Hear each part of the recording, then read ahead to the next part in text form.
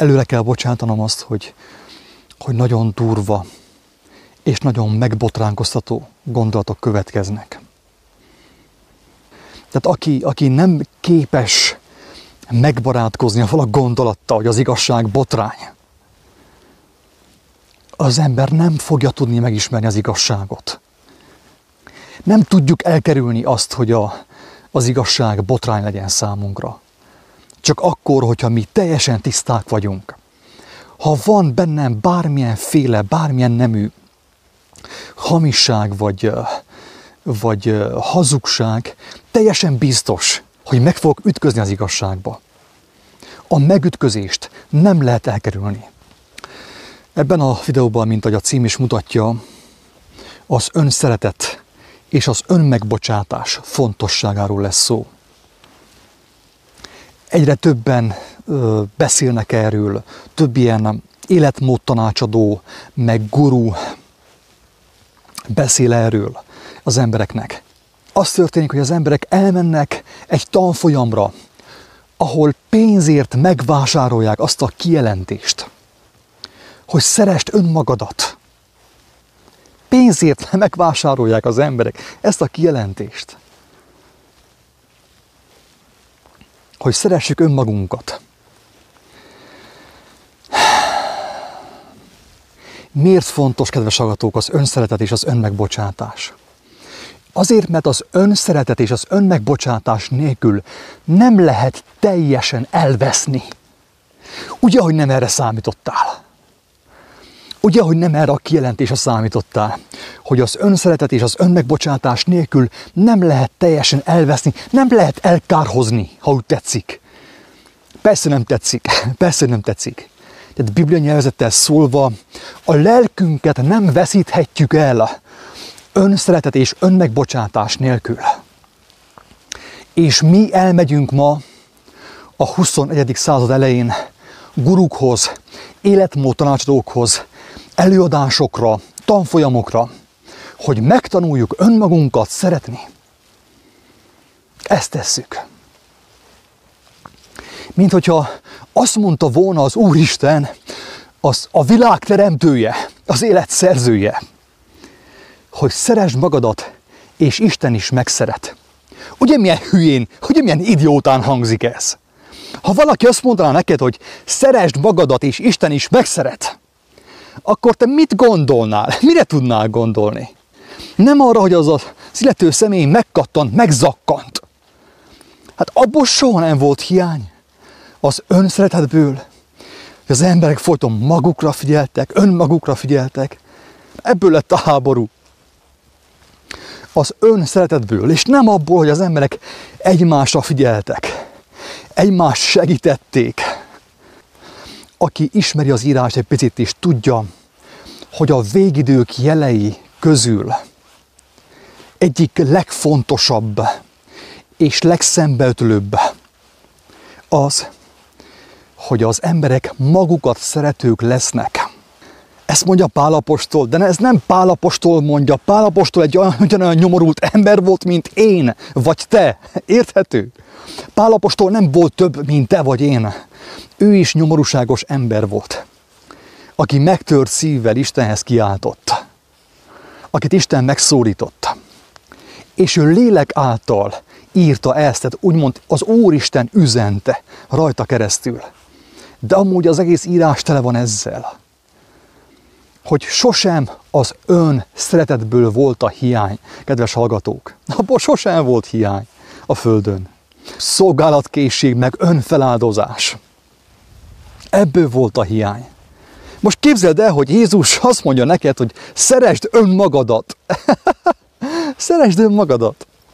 És utána meg önként felmegy a keresztre, és feláldozza magát azért az igazságért, amiben élet van, amiben szabadulás van. Próbálj elképzelni, azt tanítsa Jézus a hegyi beszédben, hogy Péter, Pál, Jóska, Pityú, Juriska, mindenki szeresse önmagát. És hozzáfűzi azt, hogy maszturbáljátok minél többet. Szeressétek magatokat. Ezért Jézus nem kellett volna keresztre feszíteni, megkínozni, szembeköpni, meggyalázni, megostorozni. Hogyha ő ezt tanította volna, akkor az teljes mértékben összhangban lett volna a világi akkori paradigmájával, és a mostanival is. Mert a farizeusok, a vallási vezetők, az akkori politikusok, az akkori hatalmaskodók szerették önmagukat, mint ahogy tanítja majd Szabó Péter, meg a társai, hogy szeresd önmagadat. Abból nem volt hiány, kedves hallgató, ebből sosem volt hiány, sőt ebből fakadt az elnyomás, a fölényeskedés, a versengés, hogy nekem több jusson, mert én szeretem önmagamat. Édes Istenem, ennyire le vagyunk butítva, ennyire le vagyunk hülyítve, és nem vesszük észre, és nem tudjuk, hogy miből származik a nyomorúságunk, a békétlenségünk, barátom, az önszeretetből, az önimádatból. Ebből származik, hidd el nekem. Ha nekem nem tudod elhinni, mert túl nagyképűnek találsz engemet, és túl durvának. Ha van bátorságot, ha van igazi bátorságot, kiálts Istenhez. Tőle kérdezd, hogy mi az ő véleménye. Ugye mai nap folyamán beszéltem arról, hogy a bátorság nem az kell, hogy szeressem önmagamat, hogy simogassam magamat, hogy maszturbáljak. Nem ez kell a bátorság, hogy valakit kizsákmányoljak, hogy nekem több jusson. Ehhez nem kell bátorság. Nem az egómnak az érvényesítéséhez kell a bátorság, hanem a bátorság ahhoz kell, hogy megmerjem kérdezni Istent, hogy a Teremtő Istent, hogy mit gondol rólam. Barátom, ehhez kell bátorság.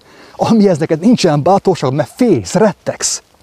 Hogy igazából nem azok az emberek félnek Istentől, nem ők az Isten félők, akik hisznek. Nem. Én nem vagyok Isten félő. Én szeretem őt. Örvendezek az ő jelenlétében. Azok félnek Istentől, akik nem merik feltenni azt a kérdést, hogy vajon az Úristen mit gondol az én önszeretetemről, hogy én szeretem magamat. Mit gondol az életemről? Arról, hogy hogyan viszonyulok az embertársaimhoz, a világhoz, önmagamhoz. Ehhez kell a bátorság. És ez mutatja meg, hogy valójában nem vagy bátor. Mindaddig, amíg ezt a kérdést te fel nem mered tenni az élő Istennek, az ég és a föld teremtőjének, hogy ő mit gondol rólad, hogy mutassa meg, mert mindenható. Embereket támasztott fel, és ma is támaszt fel embereket. Úgy a szellemi, mint a testi halálból. Mindenható. Megmeredte őt kérdezni, hogy mi a véleménye rólad? Hogy milyennek lát téged? Mered tőle kérni, hogy mutassa meg a te igazi valóságodat, a világ valóságát. Ugye, hogy nem mered megkérdezni őt? Mert ehhez kéne az igazi bátorság, kedves hallgató. Nem ahhoz, hogy szeresd önmagadat, hogy neked több legyen, mint másnak, hogy önző légy, fölényes légy, az egódat fitoktasd. Ez nem kell bátorság. Ez a gyávaságnak az ismérve. Ez, amit felsoroltam. Szeresd önmagadat.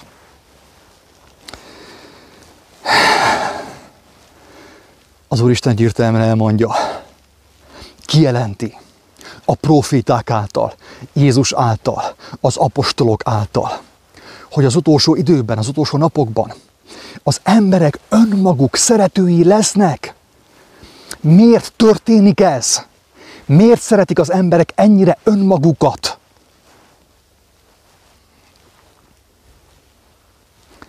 Azért, mert nincs, aki szeresse őket? Azért, mert mindenki magát szereti? Azért, mert Istentől, a mindenható Istentől, aki maga a szeretet, attól elfordultak? Ezért kell én maszturbáljak? Őszintén, legyünk őszinték, na. Miért olyan nehéz? hogyha már bátrak vagyunk. Tele vagyunk spiritualitással.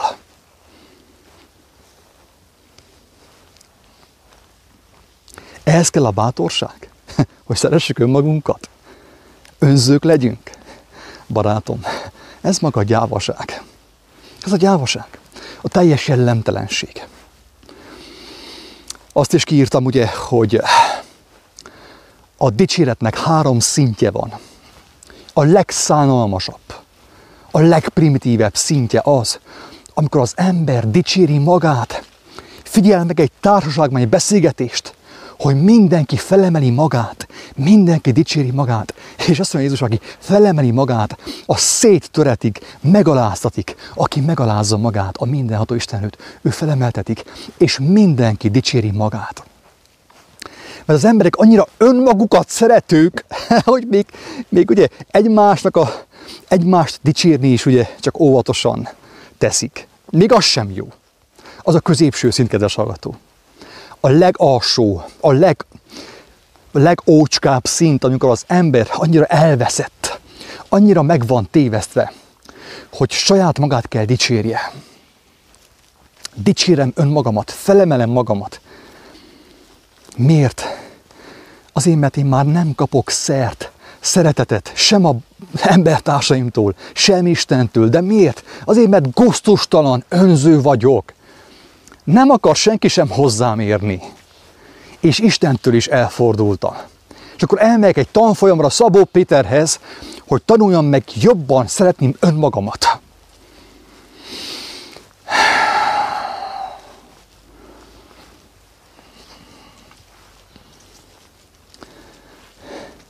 Aki magát kell dicsérgesse, azt már az emberek sem dicsérik. Pedig az is rossz. Ha emberek dicsérnek és azt elfogadod, már az is rossz. Az a középső szint. Nem a legrosszabb, az a középső szint. Amikor emberek dicsérnek, és te örülsz annak. Miért örülsz te annak, hogyha emberek dicsérnek téged? Hát nem azért, mert Isten nem dicsér téged. Nem azért, mert elfordultál tőle. Nem azért, mert te nem kapsz dicséretet az élő Istentől, lelki békét az élő Istentől. Nem azért kell elfogadd az embertársaitól dicséretet. Figyelj meg, a sztárság erről szól. Az egész ilyen sztárkultusz. Csillag születik meg az összes. Arról szól, hogy az emberek dicsérgetik egymást. Miről szól az elbukás? Az elbukás röviden és többen az arról szól, hogy az emberek a teremtett dolgokat, a teremtéseket tisztelték a teremtő helyett. Ennyi. Ez az elbukás. És ezek mi történik? Csillag születik, X-faktor, Y-faktor.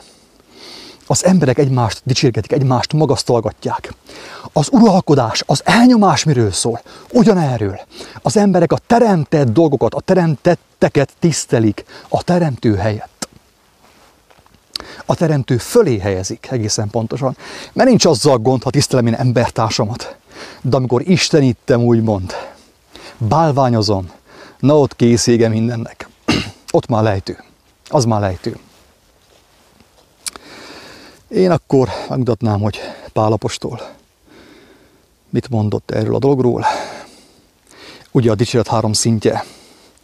Magad a dicséret. Ez az önszeretet. Szeretem magamat. Tehát amikor ilyent hallok, Isten bocsássa meg. Ezt ki sem mondom. Hogy szereti valaki magát. Oké. Következő szint. Mások dicsérnek. Koldus vagyok is. Kell nekem egy kicsit dicséret, hogy valahogy éljek. Ugye? De Isten engemet nem dicsér meg. De miért dicsérnem meg? Vagy miért nem dicsér? Miért nem érzem az ő vigasztalását? Mert azt mondta Jézus róla, hogy ő a vigasztaló, a pártfogó, a segítő. Vigasztal és megdicsér. Mivel? Lelki békével. Mikor?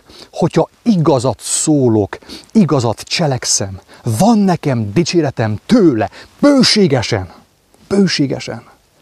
Nem kell engemet dicsérgetni folyton. Én sem kell magamat dicsérgessem. Miért? Azért, mert kapok én az Úristentől bőségesen.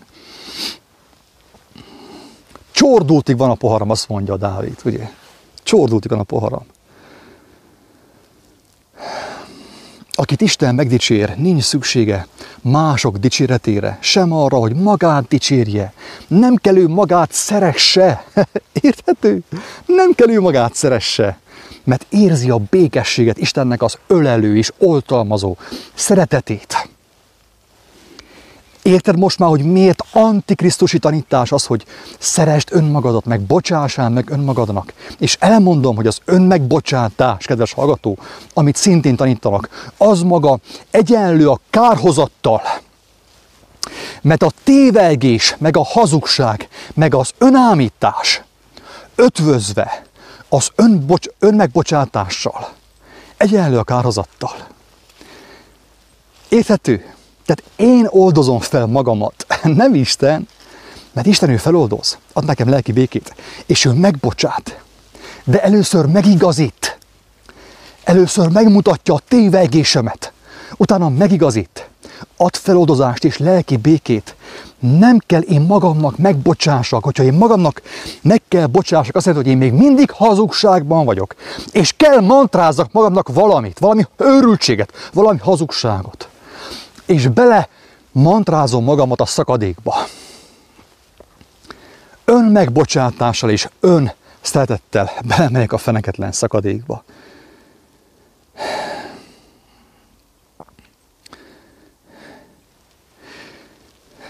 Isten félelemben nem azok vannak, akik hisznek, hanem akik félnek találkozni Istennel, az igaz tükörrel. Ők félnek. Tehát mindenki fél. Tehát nem az a bátor ember, aki magát felemeli, és másokat úgymond elnyom, eltaszít, és fölényeskedik, kevékedik. Nem ez a bátorság, mert ez maga a világ, ez a teljes jellemtelenség. Teljes jellemtelenség. Amikor én a mások rovására próbálok én ügyes lenni és szép lenni, úgymond. Magamat felemelem. Ez nem bátorság. Ez lúzerség, teljes jellemtelenség. Kedves barátaim, a bátorság ahhoz kell, hogy az ember kimer jelenteni a mindenható Istennek, mert ő tudja, az emberi szív tudja, mert az is Istentől van. Ő tudja, hogyha kimer jelenteni ezt a kérdést Istenem, hogy vizsgálj meg, mutasd meg a valóságot, a valóságomat. Ő meg is mutatja. Ezek az emberek félnek Istentől, és nem én. Nem én. És ide kell a bátorság, hogy azt mondjam, Istenem, te mutasd meg, ki vagyok, mert én ámítom magamat, tehát én szeretem magamat, simogatom a koponyámat, a tarkómat, meg a vállamat veregetem. Ez nem kell bátorság. Önszeretet meg, hogy megbocsátok önmagamnak. Menjünk tovább.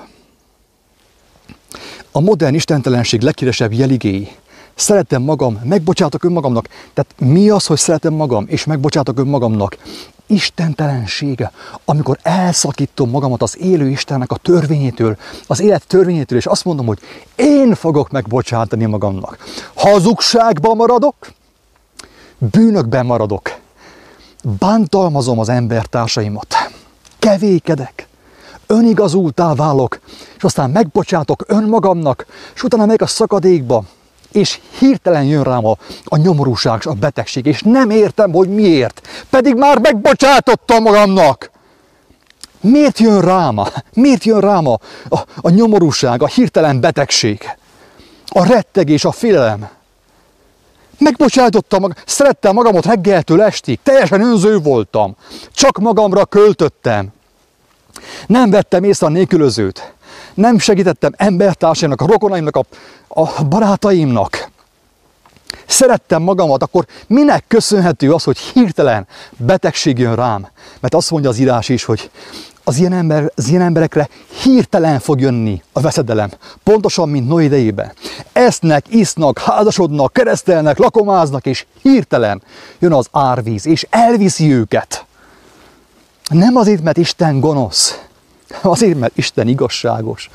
Az ő törvénye igazságos, ő felkínálja a millió lehetőséget az embernek, hogy megismerje az igazságot, és abban gyönyörködjön, és azt szerint éljen. De nem kell az embernek az. Ne, ez babonaság, jaj, mi már kinőttük Istent, hát megnéztünk már 20 dokumentumfilmet. Tovább. Mi a baj azzal, hogy szeretem magam? Egyszerű.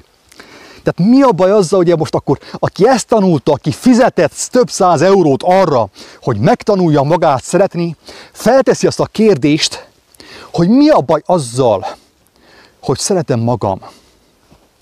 Kedves barátom, aki érzi a jóságos Isten, a szerelmes Isten szeretetét, bőségesen beéri azzal, nem kell magát simogassa, nem kell magát szeresse, hanem bőségesen van neki szerelme Istentől, és tovább adja embertársainak ő. Nem azzal van elfoglalva, hogy magát kényeztesse és magát szeresse, hanem azzal van elfoglalva, amivel Jézus is el volt foglalva. Folyton adta az áldást, az erőt, a gyógyulást, a békességet, és a feltámadást a nyomorultaknak, a vakoknak, az olyanoknak, mint én, az olyan bénáknak, mint én, az olyan torszülötteknek, mint én, amilyen vagyok. Ő ezzel volt elfoglalva. Ebből ismerszik meg az, hogy valaki Istenben, igazságban jár, neki bőségesen van, csordultig van a pohara, nem kell magát simogassa, nem kell magát vigasztalja, nem kell magának megbocsásson, mert az Úristen megbocsátott neki. És akinek az Úristen megbocsát, az nem kell magának megbocsásson. Emberek, ébresztő, még nem késő.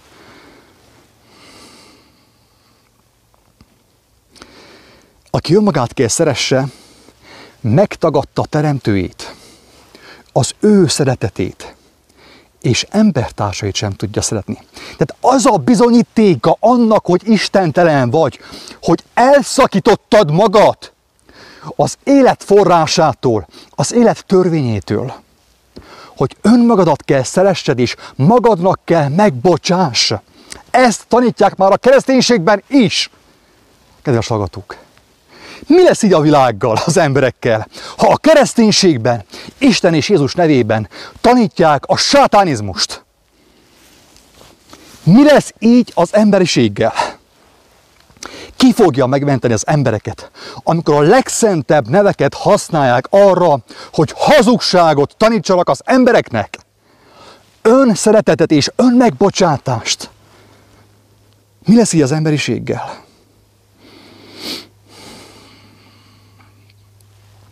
A teremtőd, a te teremtőd, az én teremtőm a tiéd is, csak te nem tudsz róla. A tiéd is, hidd el, egy teremtő van csak, nincsen 200, mint Indiában. Egy van csak. A hindukat is ő teremtette. Emberből több fajta van. 2 biztos, hogy van. Egyik ismeri az ő édesapukáját, az ő mennyei édesapukáját, az ő teremtőjét, és a másik nem ismeri őt. Ez a 2 fajta ember van. A teremtőt figyelmeztet. Az utolsó napokban az emberek magukat szeretők lesznek. Már tanfolyamon tanítják pénzért az önimádatot, az önmegbocsátást. Isten irgalmazzon neked, és nekem is, mindannyiunknak.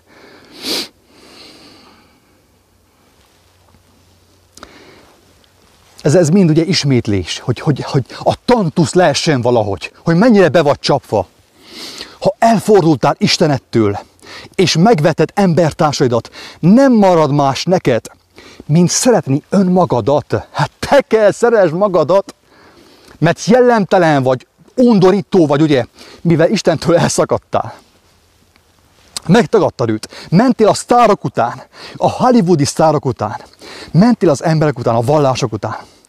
Önmagadat szereted, de senkinek nem kell olyan ember, olyan feleség, meg olyan férj, aki önmagát szereti, és nem tudja szeretni az ő társát, az ő gyermekeit. Ilyen embertárs nem kell. Ezért ugye már nem kapsz szert sem Istentől, sem embertárs, ők is tőled elfordultak.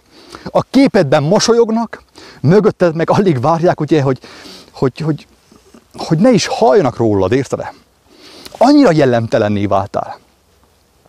És mindenki azzá válik, kedves hallgató, velem az élen. Mindenki jellemtelenné válik, aki elfordul az ő Istenétől, és aki embereket és sztárokat, földi vezetőket követ. Mindenki azzá válik. Ha elfordultál Istenettől, és megveted embertársadat, nem marad más neked, mint szeretni önmagadat, mint megbocsátani önmagadnak. De nem tudsz magadnak megbocsátani, és ezért fog jönni hirtelen a veszedelem rád. Hirtelen fog jönni. Hirtelen. Mint a villám. Derült égből villámcsapás. Miért szereti a gyermek az édességet? Mert megutálta a felnőtt társadalom hazugságai, kínálta keserűséget. Ugye mennyire egyszerű. Egy utolsó hasonlat, hát ha ez megcsengeti a kis harangot a szívedben. Érdekes egybeesés. A rákos sejtek is épp annyira hisznek az önszeretetben, mint az emberek. A végzetük is hasonlatos az emberek végzetéhez. Érthető? Maga a rákbetegség mutatja meg az embereknek, hogy milyen szellemiség vezeti őket. A ráksejtés olyan ugye, hogy ő zabál, ő szereti magát, érted? Pontosan, mint a magyarok, esznek, isznak, mulatnak. Semmi más nem érdekli őket. Önszeretők. És nem veszik észre a rákos sejtek, hogy felzabálták a környezetüket, a gazatestet. Szerintem mindenkiben van mellesleg rákos sejt. De viszont, amikor az ember jellemtelenné válik, ugye akkor a rákos sejtek elkezdenek úgy működni, mint ő, hogy mutassák meg, hogy hogyan él ő, hogyan él az emberiség. Önszeretővé vált, önzővé vált, ugye, és zabál, eszik, iszik és mulat. És nem veszi észre, hogy felzabálta azt a közeget, azt az otthont, azt a helyet, ami otthont biztosít számára. Így van ma az emberiség. Ezért jött a Covid, ezért jönnek a törvények, ezért jön az oltás, a rabiga, a zombi állapot. Ez a rákos sejtnek ugye hogy mondjam, a büntetése, ha úgy tetszik. Ez van, kedves hallgatók. Ez van.